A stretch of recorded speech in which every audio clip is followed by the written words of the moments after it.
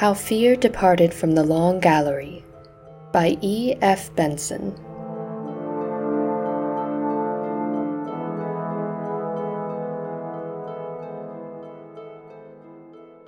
Church Peveril is a house so beset and frequented by spectres, both visible and audible, that none of the family which it shelters under its acre and a half of green copper roofs takes psychical phenomena with any seriousness. For to the Peverils, the appearance of a ghost is a matter of hardly greater significance than is the appearance of the post to those who live in more ordinary houses. It arrives, that is to say, practically every day. It knocks or makes other noises. It is observed coming up the drive, or in other places.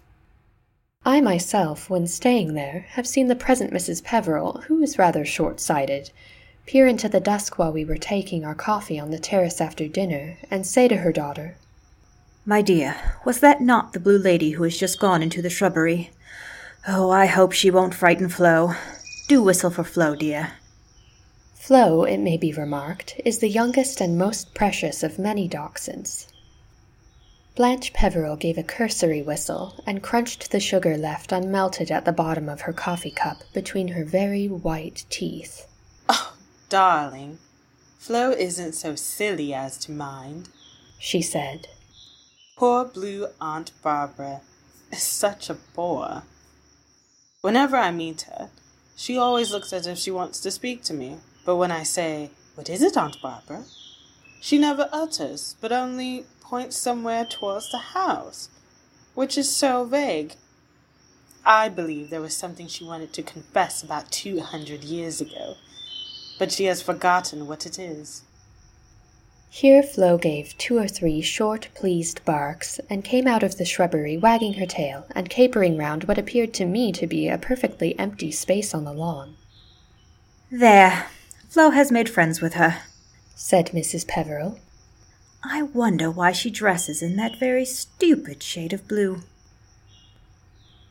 From this it may be gathered that even with regard to psychical phenomena there is some truth in the proverb that speaks of familiarity.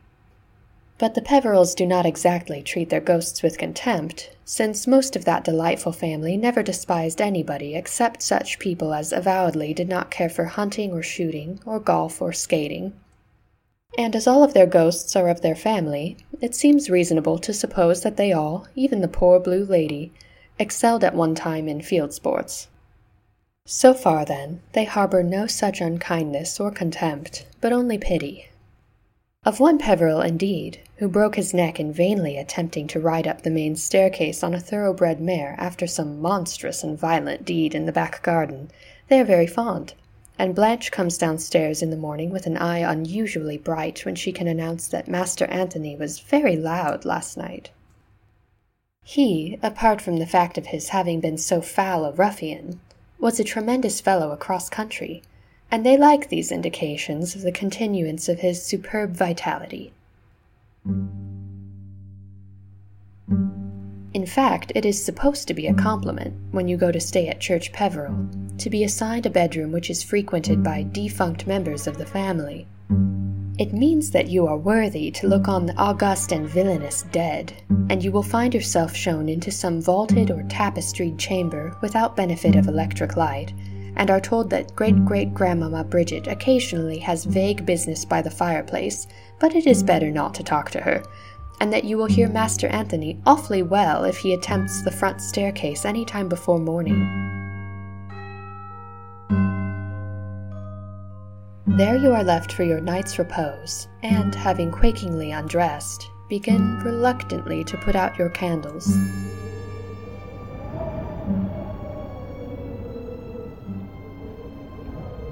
It is draughty in these great chambers, and the solemn tapestry swings and bellows and subsides, and the firelight dances on the forms of huntsmen and warriors and stern pursuits. Then you climb into your bed, a bed so huge that you feel as if the desert of Sahara was spread for you, and pray, like the mariners who sailed with St. Paul, for day. and all the time you are aware that Freddie and Harry and Blanche, and possibly even Mrs. Peveril, are quite capable of dressing up and making disquieting tappings outside your door, so that when you open it some inconjecturable horror fronts you.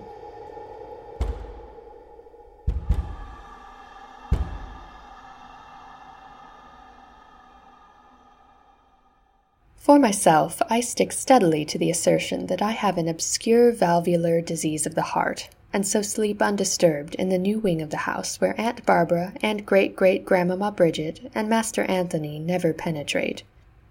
I forget the details of great-great-grandmamma Bridget, but she certainly cut the throat of some distant relation before she disemboweled herself with the axe that had been used at Agincourt.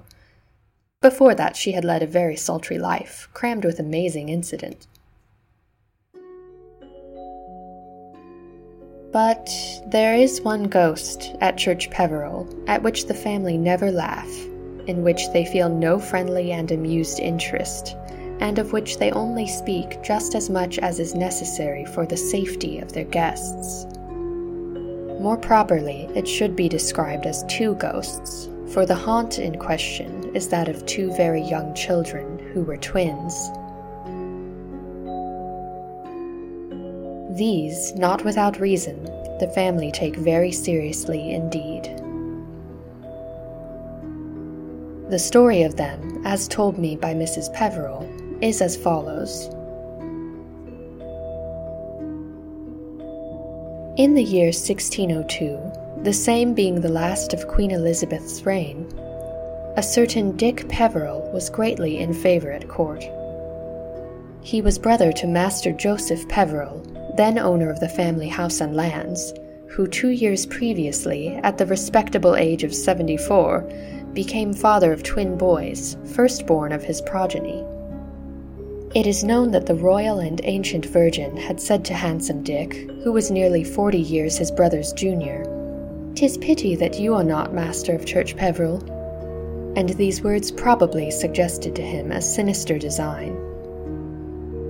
Be that as it may, handsome Dick, who very adequately sustained the family reputation for wickedness, set off to ride down to Yorkshire, and found that, very conveniently, his brother Joseph had just been seized with an apoplexy, which appeared to be the result of a continued spell of hot weather combined with the necessity of quenching his thirst with an augmented amount of sack, and had actually died while handsome Dick, with God knows what thoughts in his mind, was journeying northwards.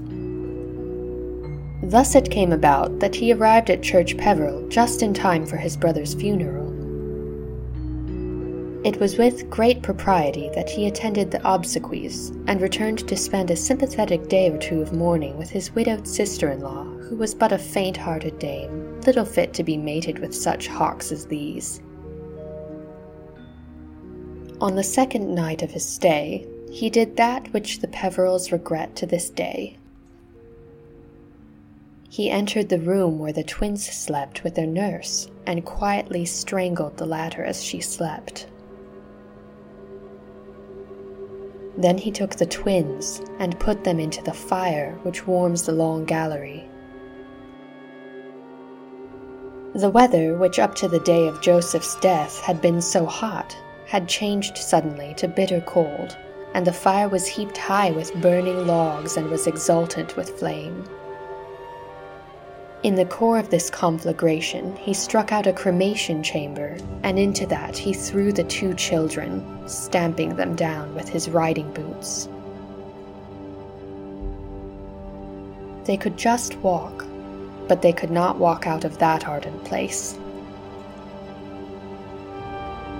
It is said that he laughed as he added more logs.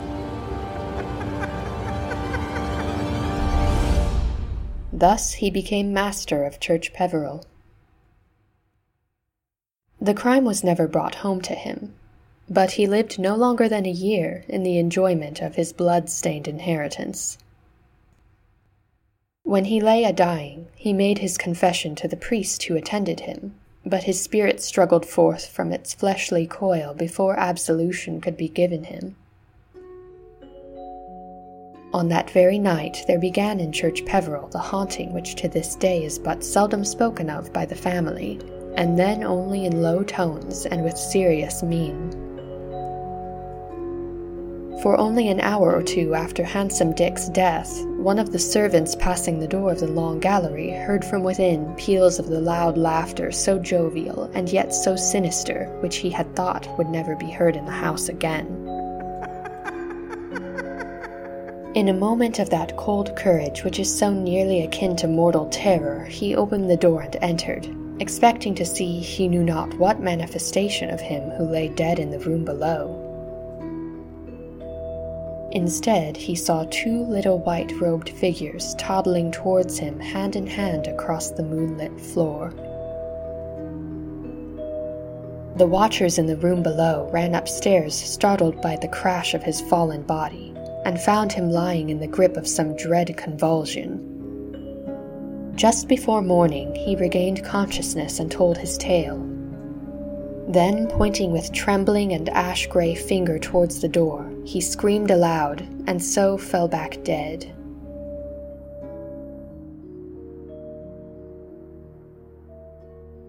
During the next 50 years, this strange and terrible legend of the twin babies became fixed and consolidated.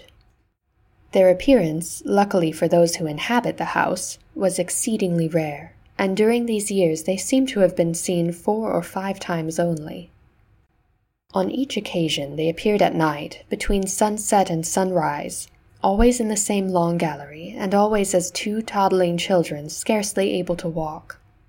And on each occasion the luckless individual who saw them died either speedily or terribly, or with both speed and terror, after the accursed vision had appeared to him. Sometimes he might live for a few months. He was lucky if he died, as did the servant who first saw them, in a few hours. Vastly more awful was the fate of a certain Mrs. Canning, who had the ill luck to see them in the middle of the next century, or to be quite accurate, in the year 1760. By this time the hours and the place of their appearance were well known, and as up till a year ago, visitors were warned not to go between sunset and sunrise into the long gallery. But Mrs. Canning, a brilliantly clever and beautiful woman, admirer also and friend of the notorious skeptic Monsieur Voltaire, willfully went and sat night after night, in spite of all protestations, in the haunted place. For 4 evenings she saw nothing, but on the 5th she had her will, for the door in the middle of the gallery opened, and there came toddling towards her the ill-omened innocent little pair. It seemed that even then she was not frightened, but she thought it good, poor wretch, to mock at them, telling them it was time for them to get back into the fire. They gave no word in answer, but turned away from her crying and sobbing. Immediately after, they disappeared from her vision, and she rustled downstairs to where the family and guests in the house were waiting for her, with the triumphant announcement that she had seen them both, and must needs write to Monsieur Voltaire, saying that she had spoken to spirits made manifest. It would make him laugh. But when some months later the whole news reached him, he did not laugh at all. Mrs. Canning was one of the great beauties of her day, and in the year 1760 she was at the height and zenith of her blossoming. The chief beauty, if it is possible to single out one point where all was so exquisite, lay in the dazzling color and incomparable brilliance of her complexion. She was now just 30 years of age, but, in spite of the excesses of her life, retained the snow and roses of girlhood, and she courted the bright light of day which other women shunned, for it but showed to great advantage the splendor of her skin. In consequence, she was very considerably dismayed one morning, about a fortnight after her strange experience in the long gallery, to observe on her left cheek, an inch or 2 below her turquoise-colored eyes, a little grayish patch of skin, about as big as a 3-penny piece. It was in vain that she applied her accustomed washes and unguents. Vain, too, were the arts of her fardeuse and of her medical adviser. For a week she kept herself secluded, martyring herself with solitude and unaccustomed physics, and for result at the end of the week she had no amelioration to comfort herself with. Instead, this woeful grey patch had doubled itself in size. Thereafter, the nameless disease, whatever it was, developed in new and terrible ways. From the center of the discolored place there sprouted forth little lichen-like tendrils of greenish-gray, and another patch appeared on her lower lip. This too soon vegetated, and one morning, on opening her eyes to the horror of a new day, she found that her vision was strangely blurred. She sprang to her looking-glass, and what she saw caused her to shriek aloud with horror. From under her upper eyelid, a fresh growth had sprung up, mushroom-like, in the night, and its filaments extended downwards, screening the pupil of her eye. Soon after, her tongue and throat were attacked, the air passages became obstructed, and death by suffocation was merciful after such suffering. More terrible yet was the case of a certain Colonel Blantyre, who fired at the children with his revolver. What he went through is not to be recorded here.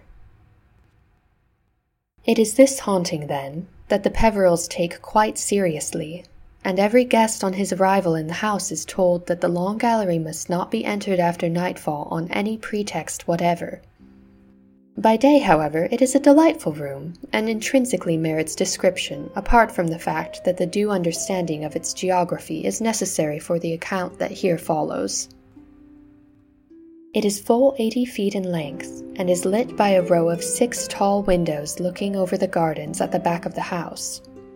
A door communicates with the landing at the top of the main staircase, and about halfway down the gallery in the wall facing the windows is another door communicating with the back staircase and servants' quarters, and thus the gallery forms a constant place of passage for them in going to the rooms on the first landing. It was through this door that the baby figures came when they appeared to Mrs. Canning, and on several other occasions they have been known to make their entry here, for the room out of which Handsome Dick took them lies just beyond at the top of the back stairs. Further on again in the gallery is the fireplace into which he thrust them, and at the far end a large bow window looks straight down the avenue. Above this fireplace there hangs with grim significance a portrait of Handsome Dick, in the insolent beauty of early manhood, attributed to Holbein, and a dozen other portraits of great merit face the windows.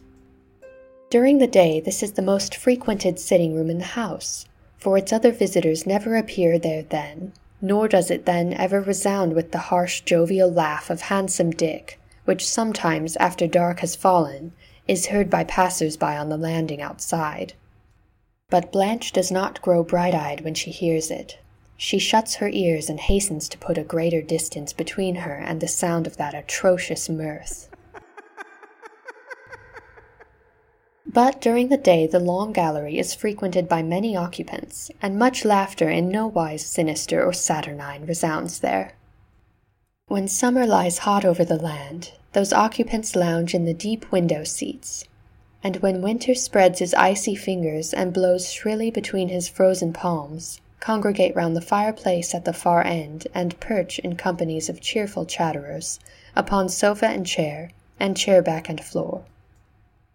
Often I have sat there on long August evenings up until dressing time, but never have I been there when anyone has seemed disposed to linger over late without hearing the warning, "It is close on sunset, shall we go?"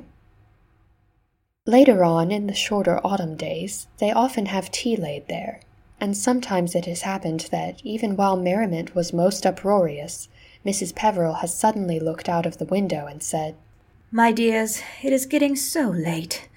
Let us finish our nonsense downstairs in the hall." And then for a moment a curious hush always falls on loquacious family and guests alike, and as if some bad news has just been known, we all make our silent way out of the place. But the spirits of the Peverills, of the living ones, that is to say, are the most mercurial imaginable, and the blight which the thought of Handsome Dick and his doings casts over them passes away again with amazing rapidity.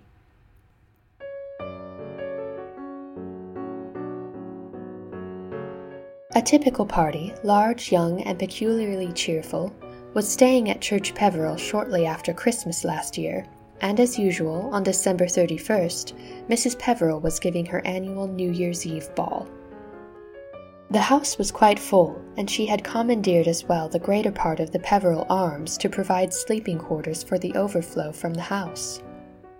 For some days past, a black and windless frost had stopped all hunting, but it is an ill windlessness that blows no good, if so mixed a metaphor may be forgiven, and the lake below the house had for the last day or two been covered with an adequate and admirable sheet of ice. Everyone in the house had been occupied all the morning of that day in performing swift and violent maneuvers on the elusive surface, and as soon as lunch was over we all, with one exception, hurried out again. This one exception was Madge Dalrymple, who had the misfortune to fall rather badly earlier in the day, but hoped by resting her injured knee, instead of joining the skaters again, to be able to dance that evening. The hope, it is true, was the most sanguine sort, for she could but hobble ignobly back to the house. But with the breezy optimism which characterizes the Peverils, she is Blanche's first cousin, she remarked that it would be but tepid enjoyment that she could, in her present state, derive from further skating, and thus she sacrificed little, but might gain much. Accordingly, after a rapid cup of coffee which was served in the long gallery, we left Madge comfortably reclined on the big sofa at right angles to the fireplace, with an attractive book to beguile the tedium till tea. Being of the family, she knew all about Handsome Dick and the babies, and the fate of Mrs. Canning and Colonel Blantyre, but as we went out I heard Blanche say to her, "Don't run it too fine, dear." And Madge had replied, "No, I'll go away well before sunset." And so we left her alone in the long gallery. Madge read her attractive book for some minutes, but failing to get absorbed in it, put it down and limped across to the window. Though it was still but little after 2, it was but a dim and uncertain light that entered, for the crystalline brightness of the morning had given place to a veiled obscurity produced by flocks of thick clouds which were coming up sluggishly from the northeast. Already the whole sky was overcast with them, and occasionally a few snowflakes fluttered waveringly down past the long windows.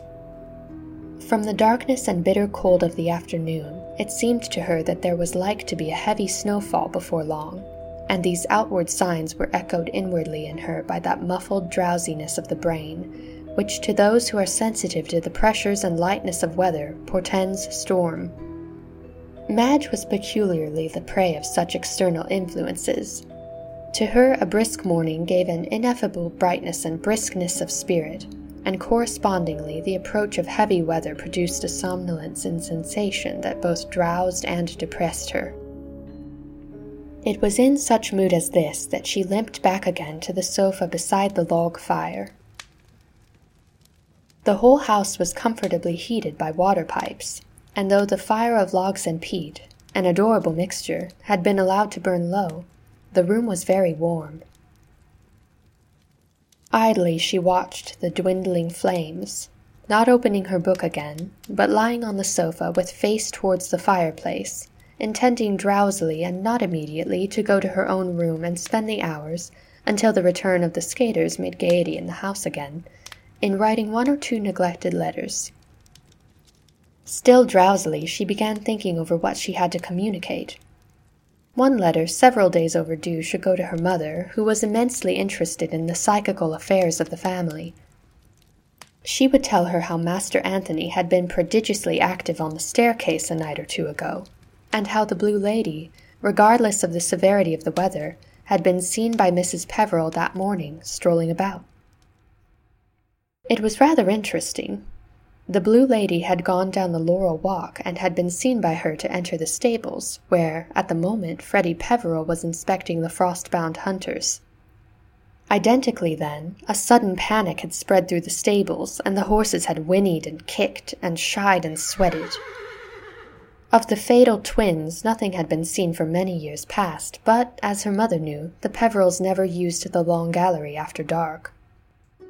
Then for a moment she sat up, remembering that she was in the long gallery now. But it was still but a little after 2:30, and if she went to her room in half an hour, she would have ample time to write this and another letter before tea. Till then, she would read her book. But she found she had left it on the windowsill, and it seemed scarcely worthwhile to get it. She felt exceedingly drowsy. The sofa where she lay had been lately recovered in a grayish-green shade of velvet, somewhat the color of lichen. It was of very thick, soft texture, and she luxuriously stretched her arms out, one on each side of her body, and pressed her fingers into the nap. How horrible that story of Mrs. Canning was. The growth on her face was of the color of lichen. And then, without further transition or blurring of thought, Madge fell asleep. She dreamed. She dreamed that she woke and found herself exactly where she had gone to sleep, and in exactly the same attitude.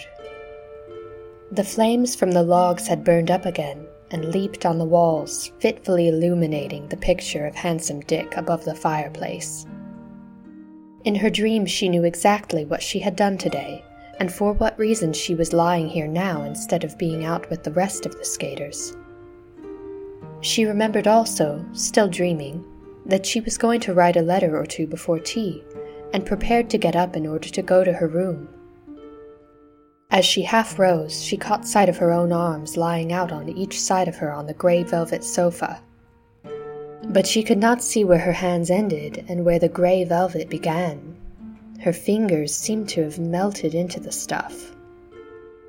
She could see her wrists quite clearly, and a blue vein on the backs of her hands, and here and there a knuckle. Then, in her dream, she remembered the last thought which had been in her mind before she fell asleep, namely, the growth of the lichen-colored vegetation on the face and the eyes and the throat of Mrs. Canning. Soon the grey would spread up her arms and over her feet. When they came in from skating, they would find here nothing but a huge misshapen cushion of lichen-colored velvet, and that would be she. At that thought, the strangling terror of real nightmare began. She knew that she was being transformed into this grey stuff, and she was absolutely unable to move. The horror grew more acute, and then by a violent effort she shook herself free of the clutches of this very evil dream, and she awoke. For a minute or two she lay there, conscious only of the tremendous relief at finding herself awake. She felt again with her fingers the pleasant touch of the velvet, and drew them backwards and forwards, assuring herself that she was not, as her dream had suggested, melting into greyness and softness. But she was still, in spite of the violence of her awakening, very sleepy, and lay there till, looking down, she was aware that she could not see her hands at all. It was very nearly dark. At that moment a sudden flicker of flame came from the dying fire, and a flare of burning gas from the peat flooded the room. The portrait of Handsome Dick looked evilly down on her, and her hands were visible again. And then a panic worse than the panic of her dreams seized her. Daylight had altogether faded, and she knew that she was alone in the dark in the terrible gallery. This panic was of the nature of nightmare, for she felt unable to move for terror. But it was worse than nightmare, because she knew she was awake. And then the full cause of this frozen fear dawned on her. She knew with the certainty of absolute conviction that she was about to see the twin babies. She felt a sudden moisture break out on her face, and within her mouth her tongue and throat went suddenly dry, and she felt her tongue grate along the inner surface of her teeth. All power of movement had slipped from her limbs, leaving them dead and inert, and she stared with wide eyes into the blackness. The spurt of flame from the peat had burned itself out again, and darkness encompassed her. Then on the wall opposite her, facing the windows, there grew a faint light of dusky crimson. For a moment she thought it but heralded the approach of the awful vision. Then hope revived in her heart, and she remembered that thick clouds had overcast the sky before she went to sleep, and guessed that this light came from the sun not yet quite sunk and set. This sudden revival of hope gave her the necessary stimulus, and she sprang off the sofa where she lay. She looked out of the window and saw the dull glow on the horizon. But before she could take a step forward, it was obscured again. A tiny sparkle of light came from the hearth, which did no more than illuminate the tiles of the fireplace, and snow falling heavily tapped at the window panes. There was neither light nor sound except these. But the courage that had come to her, giving her the power of movement, had not quite deserted her, and she began feeling her way down the gallery. And then she found that she was lost. She stumbled against a chair, and recovering herself, stumbled against another. Then a table barred her way, and turning swiftly aside, she found herself up against the back of a sofa. Once more she turned and saw the dim gleam of the firelight on the side opposite to that on which she expected it. In her blind gropings she must have reversed her direction. But which way was she to go now? She seemed blocked in by furniture. And all the time, insistent and imminent, was the fact that the two innocent, terrible ghosts were about to appear to her. Then she began to pray. "Lighten our darkness, O Lord," she said to herself. But she could not remember how the prayer continued, and she had sore need of it. There was something about the perils of the night. All this time she felt about her with groping, fluttering hands. The fire glimmer which should have been on her left was on her right again. Therefore she must turn herself round again. "Lighten our darkness," she whispered, and then aloud she repeated, "Lighten our darkness." She stumbled up against a screen and could not remember the existence of any such screen. Hastily she felt beside it with blind hands and touched something soft and velvety. Was it the sofa on which she had lain? If so, where was the head of it? It had a head and a back and feet. It was like a person, all covered with grey lichen. Then she lost her head completely. All that remained to her was to pray. She was lost in this awful place where no one came in the dark except the babies that cried. And she heard her voice rising from whisper to speech and speech to scream. She shrieked out the holy words. She yelled them as if blaspheming as she groped among tables and chairs and the pleasant things of ordinary life which had become so terrible. Then came a sudden and an awful answer to her screamed prayer. Once more a pocket of inflammable gas in the peat on the hearth was reached by the smouldering embers, and the room started into light. She saw the evil eyes of Handsome Dick. She saw the little ghostly snowflakes falling thickly outside. And she saw where she was, just opposite the door through which the terrible twins made their entrance. Then the flame went out again, and left her in blackness once more. But she had gained something, for she had her geography now. The center of the room was bare of furniture, and one swift dart would take her to the door of the landing above the main staircase and into safety. In that gleam she had been able to see the handle of the door, bright brassed, luminous like a star. She would go straight for it. It was but a matter of a few seconds now. She took a long breath, partly of relief, partly to satisfy the demands of her galloping heart. But the breath was only half taken when she was stricken once more into the immobility of nightmare. There came a little whisper, it was no more than that, from the door opposite which she stood, and through which the twin babies entered. It was not quite dark outside it, for she could see that the door was opening. And there stood in the opening 2 little white figures, side by side. They came towards her slowly, shufflingly. She could not see face or form at all distinctly, but the 2 little white figures were advancing. She knew them to be ghosts of terror, innocent of the awful doom they were bound to bring, even as she was innocent. With the inconceivable rapidity of thought, she made up her mind what to do. She had not hurt them or laughed at them, and they were but babies when the wicked and bloody deed had sent them to their burning death. Surely the spirits of these children would not be inaccessible to the cry of one who was of the same blood as they, who had committed no fault that merited the doom they brought. If she entreated them, they might have mercy, they might forbear to bring the curse on her, they might allow her to pass out of the place without blight, without the sentence of death, or the shadow of things worse than death upon her. It was but for the space of a moment that she hesitated. Then she sank down onto her knees and stretched out her hands towards them. "Oh, my dears," she said. "I only fell asleep. I have done no more wrong than that."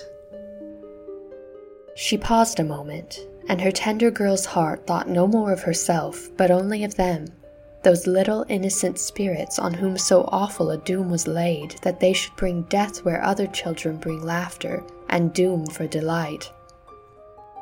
But all those who had seen them before had dreaded and feared them, or had mocked at them. Then, as the enlightenment of pity dawned on her, her fear fell from her like the wrinkled sheath that holds the sweet folded buds of spring. "Dears, I am so sorry for you," she said. "It is not your fault that you must bring me what you must bring, but I am not afraid any longer. I am only sorry for you. God bless you, you poor darlings." She raised her head and looked at them. Though it was so dark, she could now see their faces, though all was dim and wavering like the light of pale flames shaken by a draught. But the faces were not miserable or fierce. They smiled at her with shy little baby smiles. And as she looked, they grew faint, fading slowly away like wreaths of vapor in frosty air. Madge did not at once move when they had vanished, for instead of fear there was wrapped round her a wonderful sense of peace, so happy and serene that she would not willingly stir, and so perhaps disturb it. But before long she got up, and feeling her way, but without any sense of nightmare pressing her on, or frenzy of fear to spur her, she went out of the long gallery to find Blanche just coming upstairs whistling and swinging her skates. "How's the leg, dear?" she asked. "You're not limping any more." Till that moment Madge had not thought of it. "I think it must be all right," she said. "I had forgotten it anyhow. Blanche, dear, you won't be frightened for me, will you? But I have seen the twins." For a moment Blanche's face whitened with terror. "What?" she said in a whisper. "Yes, I saw them just now. But they were kind. They smiled at me, and I was so sorry for them. And somehow, I'm sure I have nothing to fear." It seems that Madge was right, for nothing has come to touch her. Something, her attitude to them, we must suppose, her pity, her sympathy, touched and dissolved and annihilated the curse. Indeed, I was at Church Peveril only last week, arriving there after dark.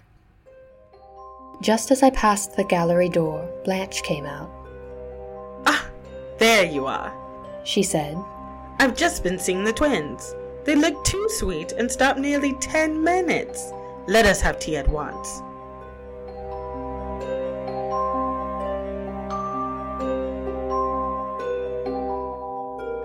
Thank you for joining us for this episode of the Lima Reads podcast. The story was narrated by Shelby. The voice of Mrs. Peveril was Sarah. The voice of Blanche was Monique. The voice of Madge was Danny. We hope you enjoyed this ghostly tale and wish you all a Merry Christmas.